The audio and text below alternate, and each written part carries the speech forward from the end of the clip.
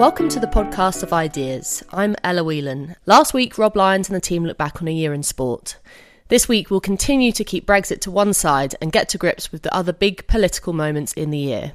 Never far from the headlines, US President Donald Trump has had another rocky year with growing panic about the far right in America. Over in Europe, populist upsurges have been taking place at the ballot box and out on the street. As we speak today, the Gilets jaunes are still protesting in France. In other news, there was the Brett Kavanaugh trial, which saw the #MeToo movement reinvigorated. Back in the UK, though the debate about sexual harassment continues, feminists have had their hands full with a different kind of row. Trans activists and so-called TERFs have been warring over a proposed change to the Gender Recognition Act, which could make it easier to legally change genders. And, as always, free speech has been a big issue in 2018. Certain words have been deemed too offensive for public debate, with PETA calling for a clampdown on meat-related vocab. Women was changed to WimXN by the Wellcome Trust in the name of inclusivity, and Twitter has tightened its regulations to prevent dead naming, hate speech, and generally unpleasant language. From speakers being banned on university campuses to the no platforming of Steve Bannon by prominent British commentators, censorship is an ever-present problem. But let's go back and take a look at a year in populist revolt. From the second year of Donald Trump to the protests of the Gilets jaunes in France, I'm joined by the Academy of Ideas Director of Membership and Events, Jeff Kidder, and Partnerships Manager, Jacob Reynolds. Well, Jeff, let's start with you. This is Trump's second year in office. Has he become the far-right fascist threat that some people have made him out to be? No, I don't think that's happened. There's been a lot of noise, background noise continuing around Trump over the Russian collusion, over his tweets, all kinds of things. On a sober analysis, he's obviously done quite badly in the midterm elections, which shows that there isn't this inexorable rise of him and his ideas.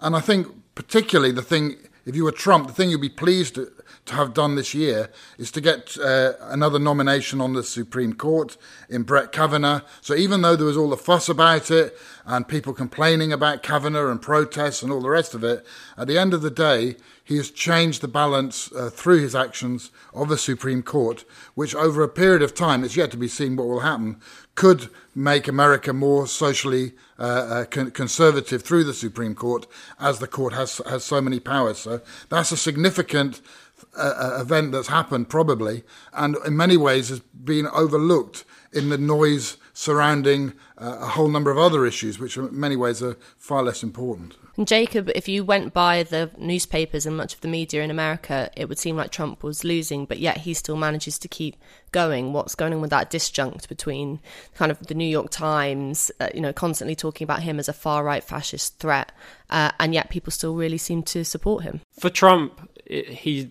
lives and breathes off negative media coverage, and that part of his appeal rests on being able to present himself as a sort of populist attack on the liberal establishment. And so as much noise as you get in the sort of vaguely liberal or left press in the States, all that does is sort of feed Trump's major narrative. In essence, however, it does speak to the serious weakness of the left or the liberal centre in America, that they can't really come up with a coherent line that seems to have any purchase with most people who might vote Trump. The fact that there's some dodgy dealings with Russia, or that Trump is a nasty person, or that he has some occasionally racist views, that's all pretty well known and doesn't seem to really resonate with a lot of people in America. And so as much as you can focus on those issues, there's a real gap in exploiting sort of politically and finding a new opening for the left in America. The most amazing thing for me is on the Democrat side, they did quite well in the midterm elections,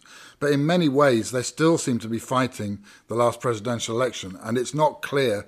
I mean, now they've just begun to start talking about the next presidential election, but the idea that, they need to try to get a program together, which they're finding very difficult. They need to have some credible candidates who can take on Trump and what he represents. But it's just too much of this personal insulting, nothing constructive. And so it's not at all impossible that despite Trump's many failings, and despite his ideas, which I detest in many ways, and despite his many personal and other failings, it's still possible that he could win the next election because the opposition are so behind in getting anything kind of coherent together. On that, it's very relevant that people still, in some circles, talk about some sort of Clinton running again, and that the major candidate of change on the left still seems to be Bernie Sanders, who just gets older and older. Not that some of his policies wouldn't do some good in America, but there obviously is some new blood that came into the Democratic Party in the midterms, and there's some potential there for new candidates to emerge, but really it's a conversation that should have started happening immediately after the presidential election and is taking far too long for the Democrats to really get their head around. Well, as much as Trump is called the kind of far-right threat in America, there have been discussions here in Britain and across Europe about the possibility of a far-right spreading across Europe. We all know about people labelling Brexit far-right, but also recent elections in Spain, in Germany, the kind of political parties that have come to power in Italy have given rise to the idea that there is a populist revolt in Europe, and when you see the words populist revolt, read far-right revolt. I think that's kind of how it's characterised. Jacob, what is going on? Is the far-right on the march across Europe? People like Matthew Goodwin and others talk about how blessed we have been in the UK to have had Brexit, because it provided a channel for popular discontent with the status quo to sort of emerge in a relatively orderly fashion. Well, obviously, and all bets are off if Brexit is betrayed, but at least in that respect, there's been a general discontent with the sort of post-financial crisis settlement throughout every developed economy in the world, and it's entirely normal and very desirable that we would see, after no real changes and no sort of recognition by the political and media and economic establishment, that something quite drastic needs to change in the way that our developed economies are managed. It's quite natural that we would see pretty substantial discontent, and so long as the left refuse to sort of really champion that discontent or find some coherent form for it, then it will always just sort of be something that the right can make hay of. And so even if populism at the moment does have a sort of slightly right of centre or even far right character, I think that speaks as much to the failing of the left to really champion that discontent rather than any sort of intrinsic underlying desire for fascism or something on behalf of ordinary people. A couple of years ago, people noted Brexit. They noted a couple of other events that had happened. And I think this year it's become much clearer to more people that there's just a disconnect almost across certainly Western Europe and Southern Europe and possibly moving into Eastern Europe. There's a disconnect between the people in power and the rest of the population. And it takes many forms. I mean, if you look in recent weeks at the Gilets jaunes, you see what happens in France and the level of anger and protest. But the fact that almost spontaneously people in many other countries, particularly in Western Europe, are now wearing the yellow jackets and identifying with that. There's a common view held by people in different countries against the establishment. So you have that in relation to France. You have a situation last week where Theresa May goes to Brussels as kind of supplicant, begging these people who are running the European Union to give her a few more crumbs off the table, which is a different form of the same sort of thing. So whether it's the national governments in some countries or the European Union in its bastions in Brussels and Strasbourg, there's a very clear disconnect to many people between the people who run Europe, their value systems, if you like, what they believe in, and the lives of ordinary people who, in many ways, feel that they're getting poorer and certainly more and more neglected. And that's a very strong development that's continued this year. Sticking with the Gilets jaunes, Jeff, I mean, some people originally, when it first started out, characterised it as a kind of just a like petty bourgeois reaction against something small like fuel taxes. And obviously there was talk about the fact that the Front National had been spurring on some of the protesters and that had led to some of the violence. Seems to have grown to be bigger than that. I mean, how positive are you about particularly that kind of movement? Well, I think it's mixed. I think to many people, because Macron won the presidency a couple of years ago with a strong mandate, there was a sense that this went against the populist tide. But in fact, Macron beat Marine Le Pen, who most people detest, and I detest. And you could understand why he won that. But that doesn't mean that the underlying discontent that was there under President Hollande hasn't deepened under Macron, who appears even more aloof, or considerably more aloof than Hollande ever was. And so I think, yes, the trigger is the taxes and the sense that the people in power have these ideas about green taxes and whatever, which are very important to them. But to ordinary people, they just mean austerity and more poverty. And there's a big disconnect there, and that's the thing that triggered it.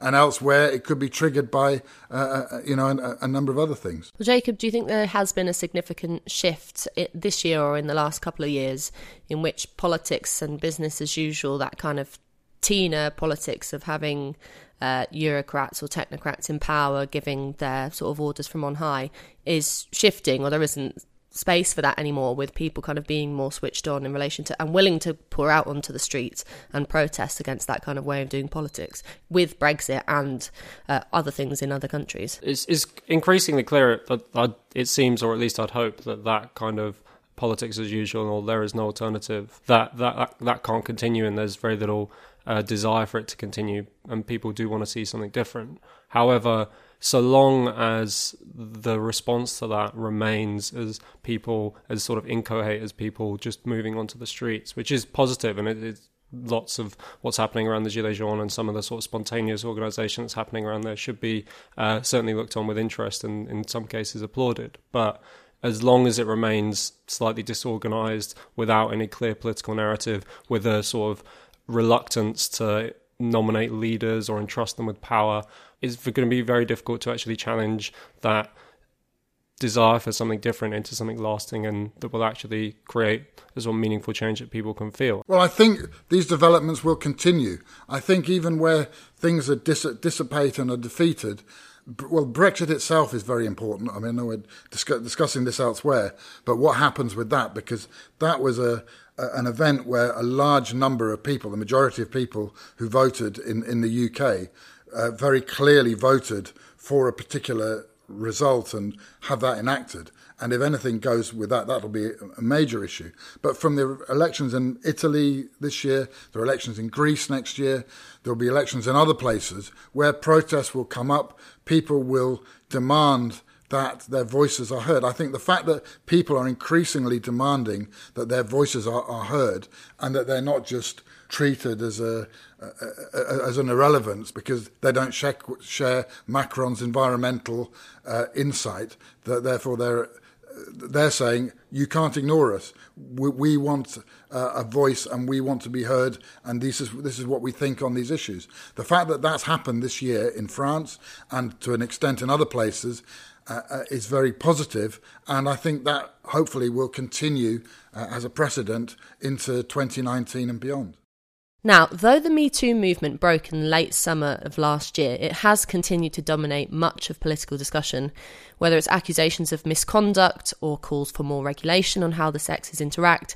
Feminism is never far from the front pages or our minds. At the Battle of Ideas Festival, there were 5 debates on feminism. What is the point of feminism, the F word? We're going to be talking about the gender pay gap, myth or reality, Me Too, and whether or not it has killed the office romance. Thanks all for coming to this debate on UK's rape laws and whether they need reform, whether they become too politicised. What is a woman anyway? So we have been talking about this all year. And with me to look back on this F word is Claire Fox, the director at the Academy of Ideas, and partnerships manager Jacob Reynolds is staying on.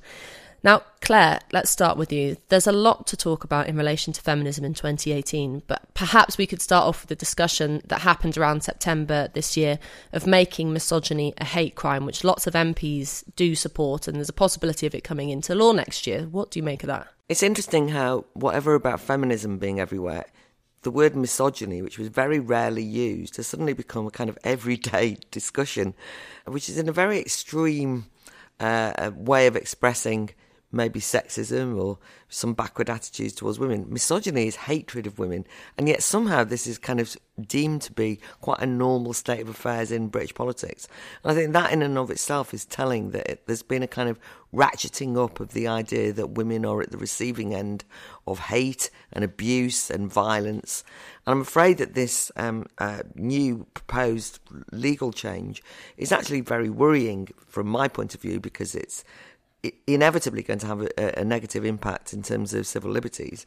I'm frightened about people who are going to be prosecuted under it. If you actually look at what the law is modelled on, based on the Nottingham police model, and in their view of what misogyny is, it includes sexual assault and indecent exposure, but suddenly it becomes groping, taking unwanted photos. I've got no idea what that is. And by the way, groping is a very broad term as well. It could be anything.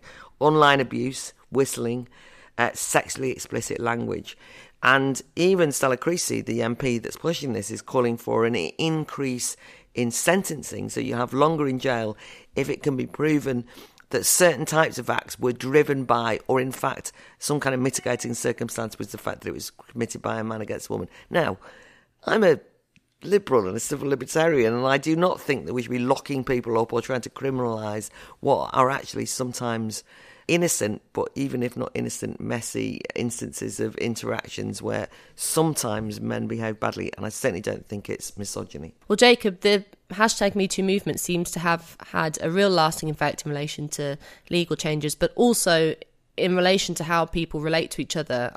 Lots of people say they're now nervous about being in confined spaces together in the office because of the fear of accusation.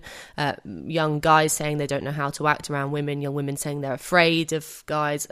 How do you feel about all of this? Underlying it is something similar to what Claire was mentioning with regards to the word misogyny, right? We've heard a lot for a long time about violence or sexism, and I think people's lived reality doesn't really match up with that, and so those words lose their purchase, like sexism. So you have to resort to a new word like misogyny that has a stronger connotation. And soon the sort of political substance of those words will be emptied out as well. And I think there's a similar thing going on with regards to sort of unscripted relations between the sexes. People's normal, ordinary vocabulary that they would have used to express a disappointing date, slightly over-eager man in a bar or anything like that, that vocabulary isn't as accessible to people as it maybe once was. And so people are finding it harder and harder to navigate these ordinary interactions. And that's to the detriment of both sexes. There was while my heart doesn't exactly bleed for people who work at Goldman Sachs, there was a story about people in banks finding it hard to have mentoring opportunities because men are slightly concerned about being in sort of alone with women or going on business trips with women. And it speaks to a broader problem, which is the sort of criminalization or the sort of at least putting a dark cloud over most unscripted interactions between men and women is making it hard for both men and women to appreciate all of the opportunities provided by unscripted interaction. And everybody that's roughly my age, one of the top topics of conversation is how it's you can't meet anyone anymore. People have lost that ability to just have relatively normal interactions outside of the scripted interactions of Tinder or of people you might know on Twitter or something like that. That's the real nub of it, is that the ordinary way that you would interact with people, you'd make friends, you might meet prospective girlfriends or lovers or whatever. People are finding it harder and harder to do that, and that's the thing that really concerns me. And that's been reflected in studies. One of the big studies that came out this year by the British Pregnancy Advisory Service showed that millennials, which I guess are people of mine and your age, perhaps a bit younger in their early 20s, are just not having sexual interactions, are not going out and meeting each other, not starting relationships, not even having sex until very late on. So this is having a very real effect. Claire, especially for young women, what does this kind of atmosphere spell? I mean, it's not exactly an empowering message to say that sex is a real danger rather than something to be enjoyed. I'm certainly not young or millennial, so this is an observation from afar. But I think that you can sort of see a kind of anxiety about kind of the interactions between the sexes. And I was talking to somebody the other day who was saying that their son at university, kind of going out and having this liberating time at university, is kind of terrified to chat anyone up, or you know what I mean? It's and they were regretting.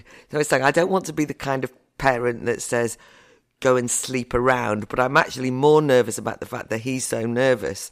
And this might be an imagination. I mean, it's not as though you're going to get accused falsely every time you chat somebody up, but there is a kind of Me Too that's used as a joke, by the way, because, somebody kind of touches one's arm now by accident. They'll say, I don't want that to be a Me Too moment. There's a jokey bit of it, but there is also a kind of serious, oh God, I don't want my actions to be misinterpreted.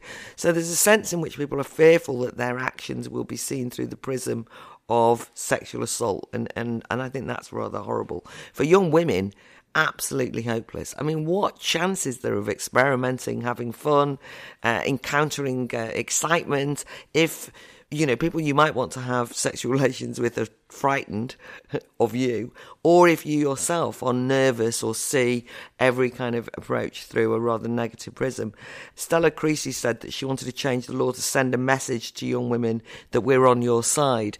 And I think as well that there is something about kind of the political class seeing themselves as like wanting to play the Me Too movement, to kind of talk to young women in particular and say, we are feminists as well. And I actually think that that is a wrong use of the law to send messages.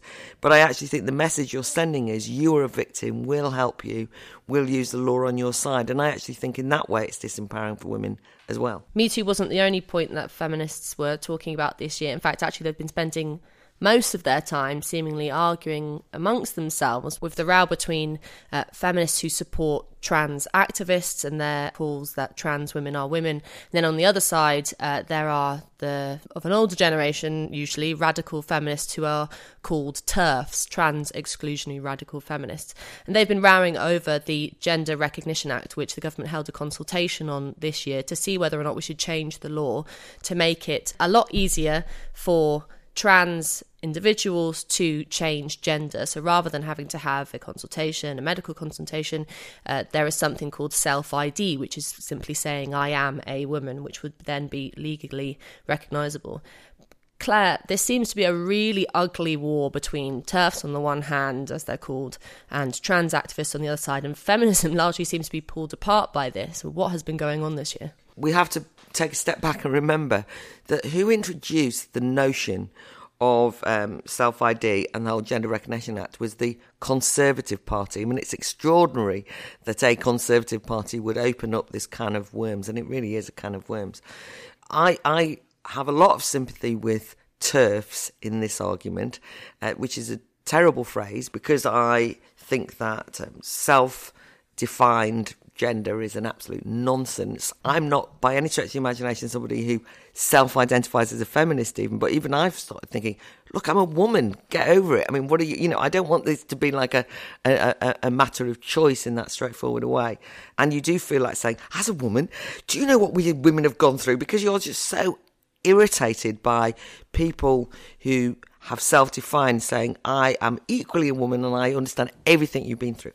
However, that is an emotional response, because when I actually look now at the way that the kind of war is opened up, also in order to kind of argue against the Gender Recognition Act, many feminists have effectively said this is almost implied there's a conspiracy by men to dress as women in order that they might assault women. So we've ended up in this position where, and I think it's wrong that, of course, that people who self-identify, people like Ian Huntley, of all people, a man who murdered and raped 2 young children, now wants to self-identify as a woman and might end up in a women's prison. I understand that is a wrong idea, but the idea that everybody's doing this consciously, no, I don't think that's what's driving this. If anything, I think that we want to be wary of something which now turns this into an anti-men. I mean, it ends up going back to our Me Too discussion, and all men are violent. Men only want to relate to women as in a violent way. I think that there is a major, interesting, fascinating discussion to be had about why so many young men want to identify as women, why so many young women want to identify as men, why gender recognition, gender dysphoria has become so mainstreamed in schools amongst teenagers. That seems to me to present an existential crisis of identity in society.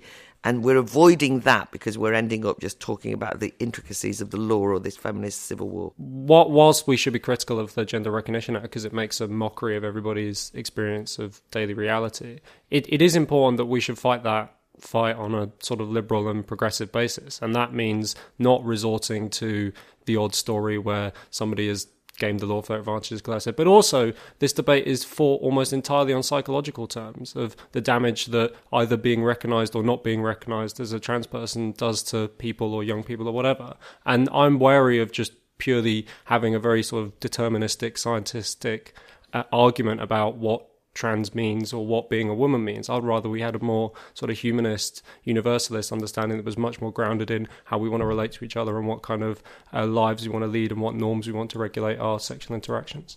Now moving on to our final topic, free speech, a concept central to our work at the Academy of Ideas. The Battle of Ideas has the slogan "Free Speech Allowed," is under threat, and it sometimes feels like we're living in a less free society than ever, with bans on speakers happening regularly, calls to silence disagreeable words becoming the norm, and anyone who defends freedom of speech being rather unfortunately labelled alt-right. Claire Fox is still with us, and she's joined by the Academy of Ideas Associate Director Alistair Donald. Alistair, can we start with you, because the issue of censorship is always a difficult one, because you have lots of people saying it just isn't a problem, it just isn't happening, it's this kind of overcooked idea by people on the right who want to panic about free speech, but is it a problem? Yeah, I mean, I think it's been a very notable development this year that lots more people seem to be arguing that it isn't a problem. But I think you just need to look out there in the real world and you see, I think, a fairly dramatic expansion of the constraints that we face on freedom. I mean, it seems to have gone from conversation that often revolved around what was happening in universities to a much wider issue right the way throughout society, where lifestyle is constantly the subject of interventions in terms of what we can do. There's even a discussion bubbled up over the last couple of weeks on advertising and what sort of people and actions can be shown within adverts. There's the whole furore around social media, and especially on something like Twitter, where there's been hate speech rules introduced and people are actually losing their Twitter accounts. There's still a discussion around the press and how free that should be, with rather worryingly the Labour Party looking like if it got elected it would want to introduce further restrictions. So I just think that to say that there's not these problems is to close our eyes, and one of the biggest problems with it seems to be the evacuation of the left in terms of defending free speech, which has really led to this situation where it is the right that now claim to have the mantle of the defenders of free speech. One thing that happened this year was that my second edition of my book came out. Very exciting. Plug. Which is called I Still Find That Offensive. And when I was writing the new introduction, I was thinking about what had happened in the free speech wars. And I think Alistair's just said to me, it's very important that I think we can't stress enough, which is there's been a systematic attempt this year to delegitimise the fight for free speech. I mean, remarkable. It's come from quite a lot of people on the left in progressive circles, which is the very act of arguing for free speech is seen to be somehow a cover for the alt-right or white supremacy, or for punching down, and that what you really want is kind of the power to be racist and bigoted. And this is, I mean, I kept track of the number of articles coming from well-known figures who effectively argue this, that And it casts a kind of suspicious eye now, which is that I've noticed that people say to me, well, why are you so obsessed with free speech? This must mean that you are in cahoots with, kind of somebody dodgy. So that's an important thing to note, I think. Warwick Student Society, Politics and Philosophy and Law Society this weekend, they basically had a survey saying, is gender binary or on a spectrum? It was a survey with a question. And that survey was taken down by the student union on the basis that it was dangerous and so on. I thought that just the fact that there are certain issues, and we know that the kind of whole gender trans issue is one of those ones we've already talked about, that you just cannot even ask a question on. And the student union response was, some topics are not up for debate. And that's the way it's often said. You can't discuss that. So for those people who say this isn't an issue, I just remind them that this kind of eats into everything all the time. The other interesting thing that's happened in the last couple of weeks is the Dr. Noah Carl situation. So Noah Carl is a young academic who's done some research that's attracted a certain amount of controversy around it and has been subject of an open letter from various academics throughout the UK and more broadly, arguing that he should no longer have a job. Just a couple of interesting things about that, I think. First of all, the way that open letters these days, which one might associate with quite a sort of progressive ambition of in the past, often to try and gain more freedom, are these days being more and more used as a means of shutting down people's freedom. And secondly, that what has become incredibly common over recent times is that often it's about attacking people's job and people's ability to have employment. I mean, how disgusting really is that? People are trying to get people sacked because of their views. I mean, this is the stuff that anybody who argued for freedom has always, historically, has been absolutely against. One of the big examples of that this year, which I'm most shocked about, can't get over it, is what's happened to Ian Baruma, who is the major public intellectual, is appointed as the editor of the New York Review of Books and considered to be a kind of breath of fresh air. He's an intellectual I've admired for many years. I don't always agree with. But what his crime was that he actually commissioned an article, a piece, by somebody who'd been accused of sexual assault in the past, went to court and then was found not guilty, but whose reputation was destroyed in the Me Too wake. And undoubtedly what emerged in court, even though it wasn't illegal, was of a guy that was somebody that was completely sleazy. It was about a Canadian broadcaster. But anyway, Baruma published this because he said it was interesting to consider, wasn't it, what happened to people's reputations in the midst of this. That guy had his reputation destroyed. Anyway, for commissioning and publishing that article, he was drummed out as the editor of a major publication. And one of the things that people said in relation to that was that there's a generation of young journalists and young thinkers who imagine that being educated is having the right suite of opinions. And I thought that was really true, because a lot of the people who tried to get Baruma sacked were fellow journalists, and they succeeded. He was drummed out. And I think there is that kind of tick box suite of opinions. If you don't conform to this, you're drummed out. Now, it's often said to me, oh, you're just always defending the wrong kind of person. What about, say, in universities, the PREVENT scheme, which is a government scheme which is used? And I think there's been a gross example recently of Reading University, where Norman Giras, who is a major public intellectual of the left, was considered to be, almost inciting terrorism or taken off a book list, and there was kind of a massive discussion about it. Of course, I'm opposed to the PREVENT scheme, but I think you cannot prevent the PREVENT scheme unless you have a consistent approach to free speech, and that means defending Ian Baruma, Warwick Student Union Society asking a difficult question on gender, defending Steve Bannon being invited to speak at the Economist conference. Whatever it is, you cannot pick and choose on this. And I think the way that people try and delegitimise those of us who are consistent on free speech, as Alistair says, even trying to get people sacked for simply having opinions that are unacceptable, I think something we've got to, in 2019, really take seriously. And I think just a lot of what we discussed does seem to me to really reveal how the logic of what was going on in universities over the past years has now expanded into mainstream society. So on journalism, I thought the interesting thing earlier in the year was when Barry Weiss, the New York Times commentator, or editor of the comment section, made a flippant tweet questioning about the immigration status of someone. And that blew up into a whole argument within the New York Times journalists. And subsequently it was revealed, internal machinations of how this all played out at the New York Times was revealed. And it was basically the New York Times, part of the journalists in there, trying to create a safe space and saying that open opinion shouldn't be allowed at the New York Times. I mean, this is the New York Times, for God's sake.